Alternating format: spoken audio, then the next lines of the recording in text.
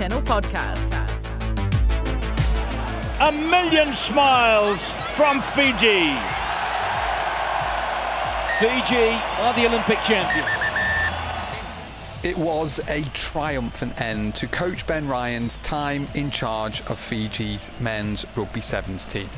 When he took over in 2013, he didn't get paid for 6 months.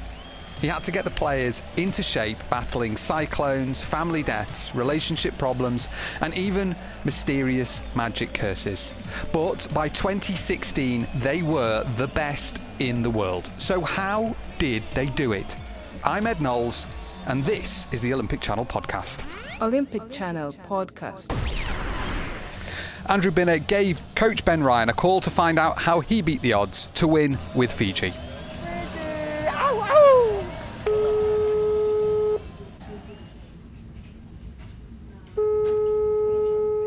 Ben, thank you for joining us.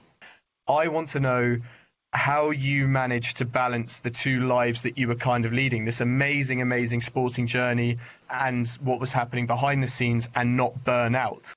The job was probably, I wouldn't go as far as say a lifesaver, but it was a life changer for sure. You know, I think it reminded me of what was important. It reminded me on a daily basis that you only get one life, and to be grateful because you're going into villages and meeting players where, particularly when some pretty awful things happened, when we had, you know, a devastating cyclone ripping through the country, and your players that you're working with on a day-to-day basis have lost everything, and their families have lost everything, yet they're upbeat and happy and looking forward to what the future may hold. I wouldn't have changed a single thing. I wouldn't have ever changed not getting paid for however many months I did, or making those decisions to go to Fiji based on not having a contract, not knowing how much I was going to get paid, not knowing who my bosses were, and just taking that leap. And I was, so all of the things that have happened, good or bad, have led me to, an amazing place, and I'm incredibly grateful for Fiji. Is there any one particular curveball or mistake that you might have made that sticks out?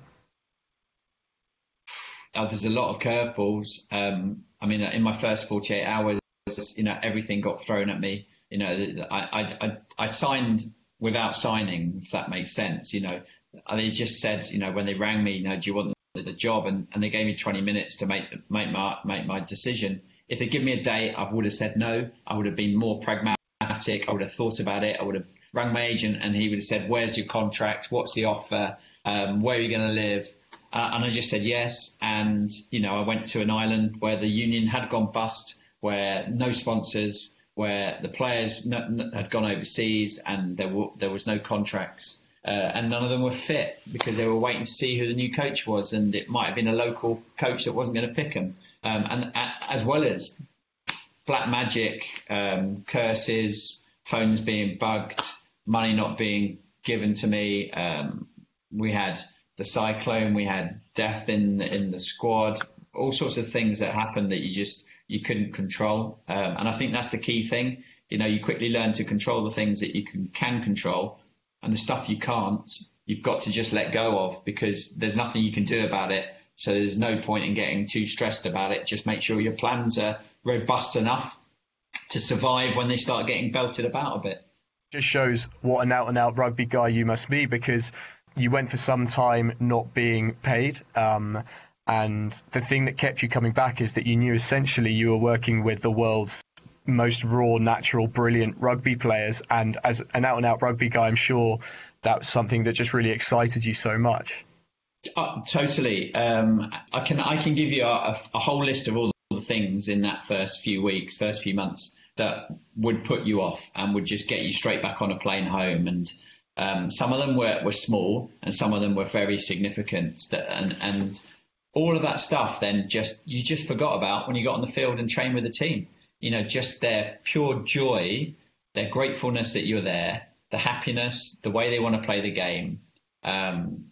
Just reminded me on why I love what I love to do, and why I'm doing what I'm doing, which is trying to get the best out of everybody, trying to play the game with a smile on your face, and And Fiji gave me that reset button and that all my reasons why again, and it you forget about all the other stuff, and it's not like your glass is half full or half empty. It's kind of like it's all the way full with Fiji, and if you're feeling down, you've only got to get to breakfast in the morning, and by the time you finish breakfast, you've hugged about 20 grown men and smiled and laughed half a dozen times, and you're into your day, and that's your constant daily way of dealing with things. So no, I'm incredibly grateful for Fiji, and I miss the islands. It's a hard place to replicate. When I joined, none of this existed. The union was bankrupt, and I wasn't getting paid, and all sorts of other things were happening. We crowdfunded for a gym that kind of just about was finished a couple of weeks before the Olympics. So we did get some use of it, just not the use that it's getting now. Contracts, we put them in place so the framework's there for the players. And the training base has just had an artificial field put on it, Uprising, which is the first, I think, artificial field in the South Pacific. So they've got all of those things that they're going to be able to utilise. And of course, like the famous Singatoka sand dunes, they've gone nowhere. They're still there, and the boys are running up and down them. So, there's quite a few things in place, really. Ben Ryan came through Cambridge University and Loughborough. Always had a reputation for being a thinking coach, a coach ahead of his time. In many respects, these Fijians would have finished article when he assumed them, but he's brought them together and he's got the best out of them. And they've come here to the Olympic Games, and rather like Usain Bolt when he gets onto the world's biggest stage, Fiji have been utterly dominant. Born in Wimbledon, Ben Ryan is British and coached the England Sevens team from 2007 to 2013. Once he accepted the job in Fiji, the first thing he needed to do was change his own mindset. He needed to accept the challenges of the job and figure out how his skills could best be used. The role of being the Fiji coach is a very unique one in that you're not in a typical kind of English environment where the coach is there to get the best performance out of the players. That's the only thing. It almost seems like you guys are more of a family, and you almost took on more of a paternal kind of role with the guys as well. Is that right? I think there's an element to that. I think you have to get to know everyone, and bearing in mind, I'm not Fijian. I didn't go to a Fijian school or live in a Fijian food village or eat Fijian food or listen to Fijian music. So I had to understand the players and people I was working and living with. And that meant that, I had to get to know everybody. And as a coach, you kind of are a coach, a leader and a manager, and they're your traditional strands. But in Fiji, you had to dip into everything. And I was really fortunate that I had an amazing team manager, Rapati Kavesi, and I had an amazing captain, Osea Kulinisau, and we had other Fijians around us as well. Some of them, the physio William and the conditioner Nada, are still with the team and doing amazing things. And so I really had to plug into all of that information and all of that expertise. To get the best out of the players. It wasn't about, it wasn't so much the easy bit was probably the coaching. The hard bit was everything else around that to get the boys in the right frame of mind, fit, healthy, happy, full of purpose, autonomy, recognising their status and their achievement and all those sort of things so that we could do our thing on the field. And so that's where I spent most of my time. So, of course, I had to go into the villages, meet the players, meet the families, and have really solid relationships with them. So can you remember what your response was when you were told that one of your players was cursed? Yeah, I can.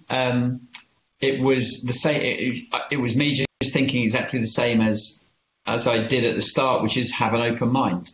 I never got an England player at Twickenham telling me that his legs had been cursed and couldn't play that weekend. But it doesn't mean that they don't believe that that's happened and it's valuable to them. And so, again, you just take it on board, you listen, and then you find out whether that story is actually the real story or what he might be or why he might be saying that sort of stuff. And then starting to unravel it and find solutions, some of which might be very traditional solutions and some might be very left field solutions that are more driven around culture.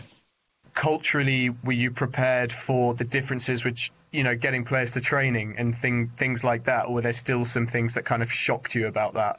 and the difference between players there and players over in Europe?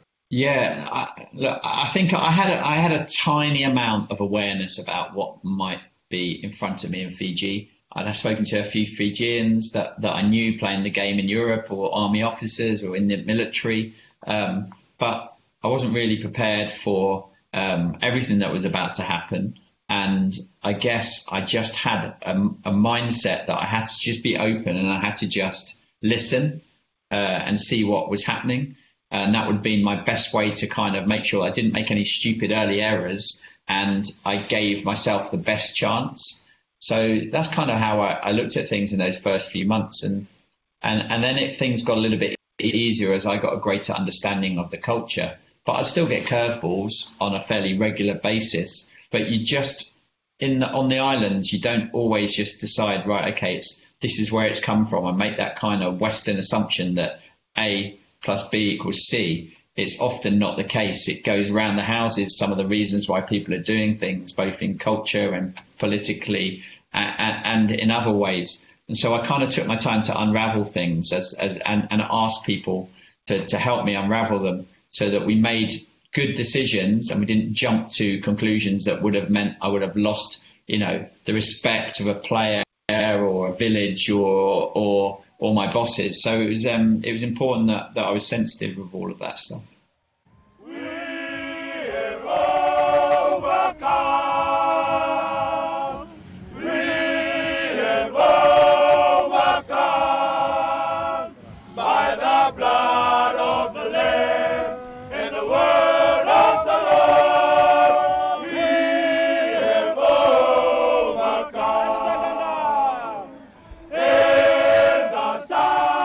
What did it mean to Fiji to win not only Fiji's but the Pacific Islands' first gold medal, first medal in the Olympics? It just happened to be gold. It is a tiny dot of an island in the middle of the Pacific, and there's not too many things that Fijians in the past have been globally recognised for outside, outside tourism and now rugby.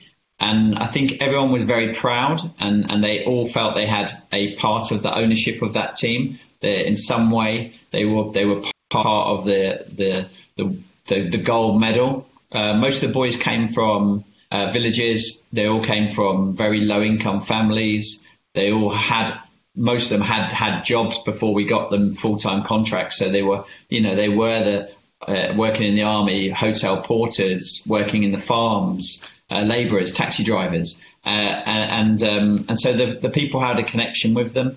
And it's obviously the national sport. So all of those things kind of added up to it to make it have this really, there's a real feel good in Fiji. It kind of united the country when we came back. Do you think as well some of the added pressure that the Fijian guys are under is they're trying to support their families, and this is one of the best ways to do it? Is there that extra pressure as well? Look, I think they know that good performances for the Sevens team will probably lead to them either getting, a job for life on the islands or a contract overseas. But if I'm honest with you, I think at the time they're doing things, they're staying very much in the present. And like the rest of Fiji, it's very rarely do they hark back to the past or think about the future. They kind of enjoy the present. And you see that in the way that they play the game. Amazingly audacious, risky offloads without wondering about the consequences of what might follow and react to that. And so I think everybody enjoys what they're doing in the present. There's a legacy about the previous teams. They all feel that if they play for Fiji, it's not just about being handed the shirt and saying congratulations, you've been picked. It's about winning tournaments and winning world titles. So the bar is set very high for anybody coming into the Fijian team. And I think perhaps they're more acutely aware of that than perhaps the future and the financial benefits. And so we've all seen the parades from Fiji after you won the gold medal when you went back after Rio. I know you were given land and you were made a chief as well. How often do you go back, and how does it feel to kind of be a rock star in Fiji, if you will? Well, the first question, I guess, is fairly straightforward. I went back a few times in that first kind of year and a bit. Osea Clinisau, the captain, was getting married, so I flew back for that. I flew back when we launched the new $7 bill and the 50-cent piece that went into legal tender that also kind of I was involved in. And I went back for a quick break. I haven't been back for well over a year now. I miss it. I'd really like to go back. My diary's been pretty full. A few other things have gone on that made me kind of not go to Fiji for a while, but I really hope I can get across there fairly soon.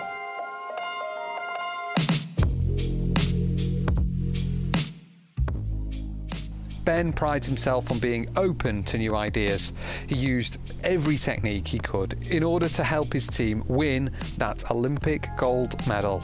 And that included things like yoga at sunrise and meditation for those tough rugby boys.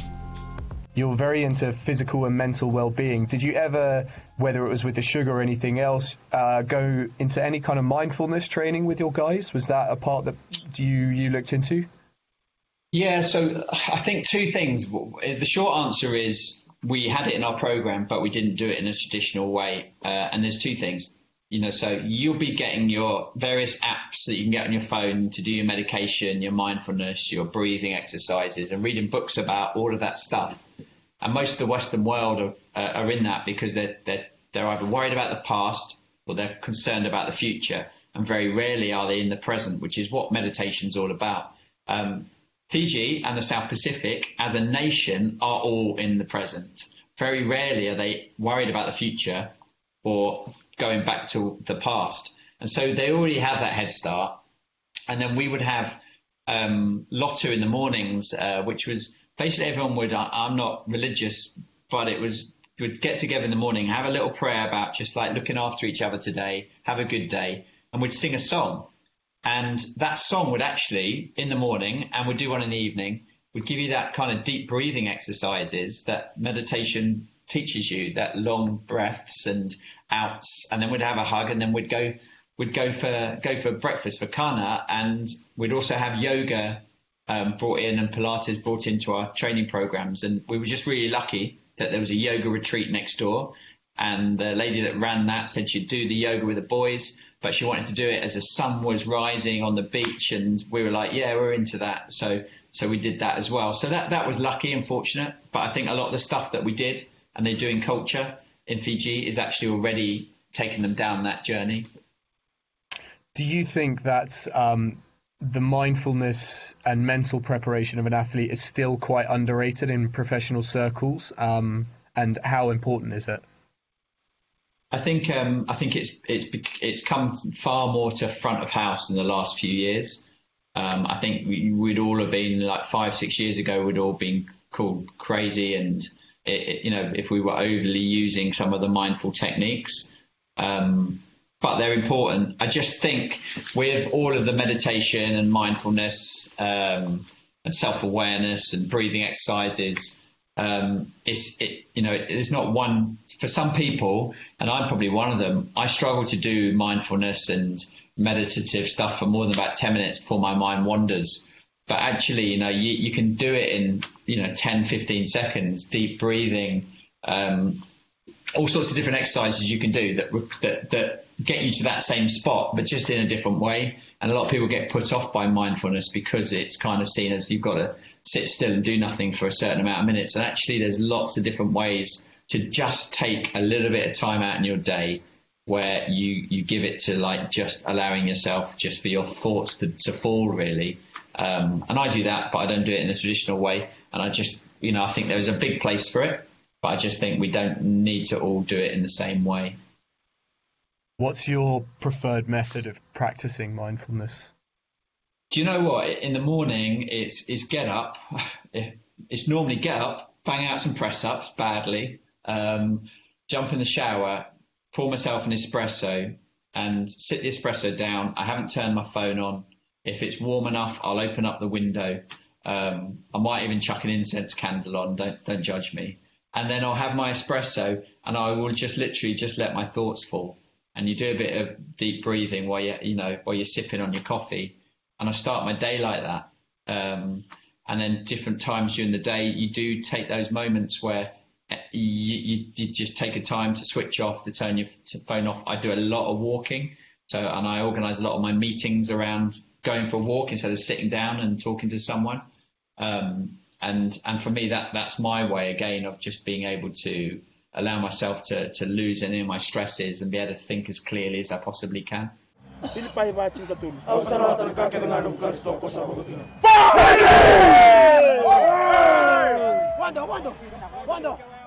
Ben has left the team now, but he still thinks Fiji are one of the favourites for attaining their Olympic title in Tokyo.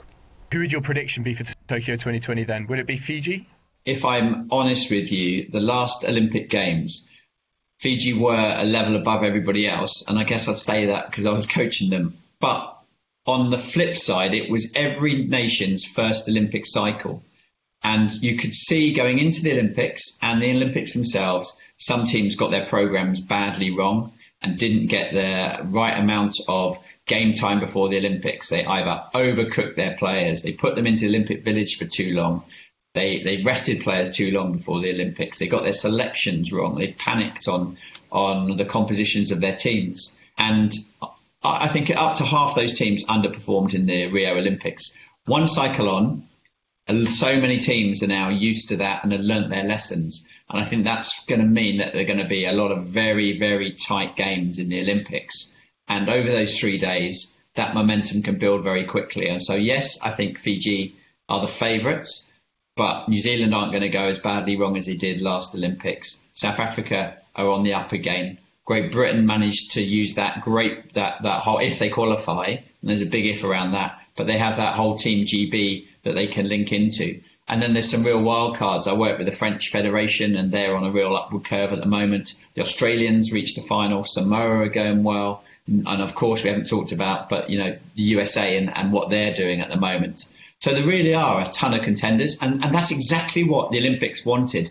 They wanted this new sport to come in and provide podium athletes that don't normally win Olympic gold, silver and bronze medals. And when you're talking about your Samoans and your Fijians and your New Zealanders, they're not at the top of the table as far as those Olympic final charts are concerned.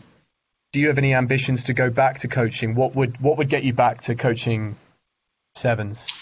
Yeah, I do have ambitions to get back. I'm not sure it's going back to sevens. I think I kind of closed that book.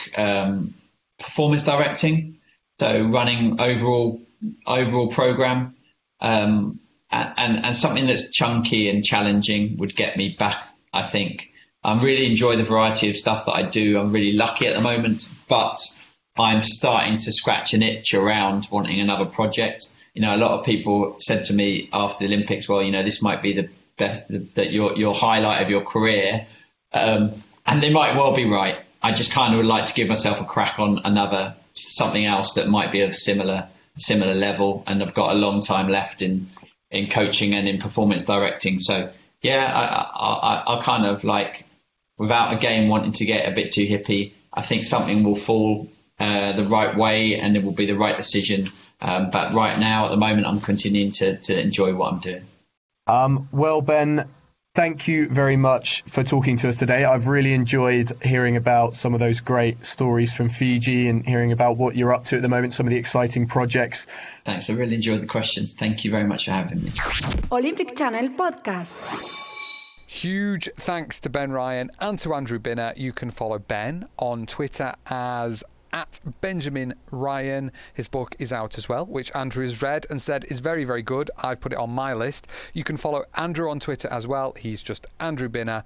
I'm @Eddie Knowles with an I and an E. And remember, you can follow us on @Olympic Channel as well. Next week, we have a huge star from the surfing world, Kelly Slater. So here's a little teaser from that interview. Don't take this the wrong way, but there are so many people around the world who admire you and love you and respect you and want to wake up in the morning and be you.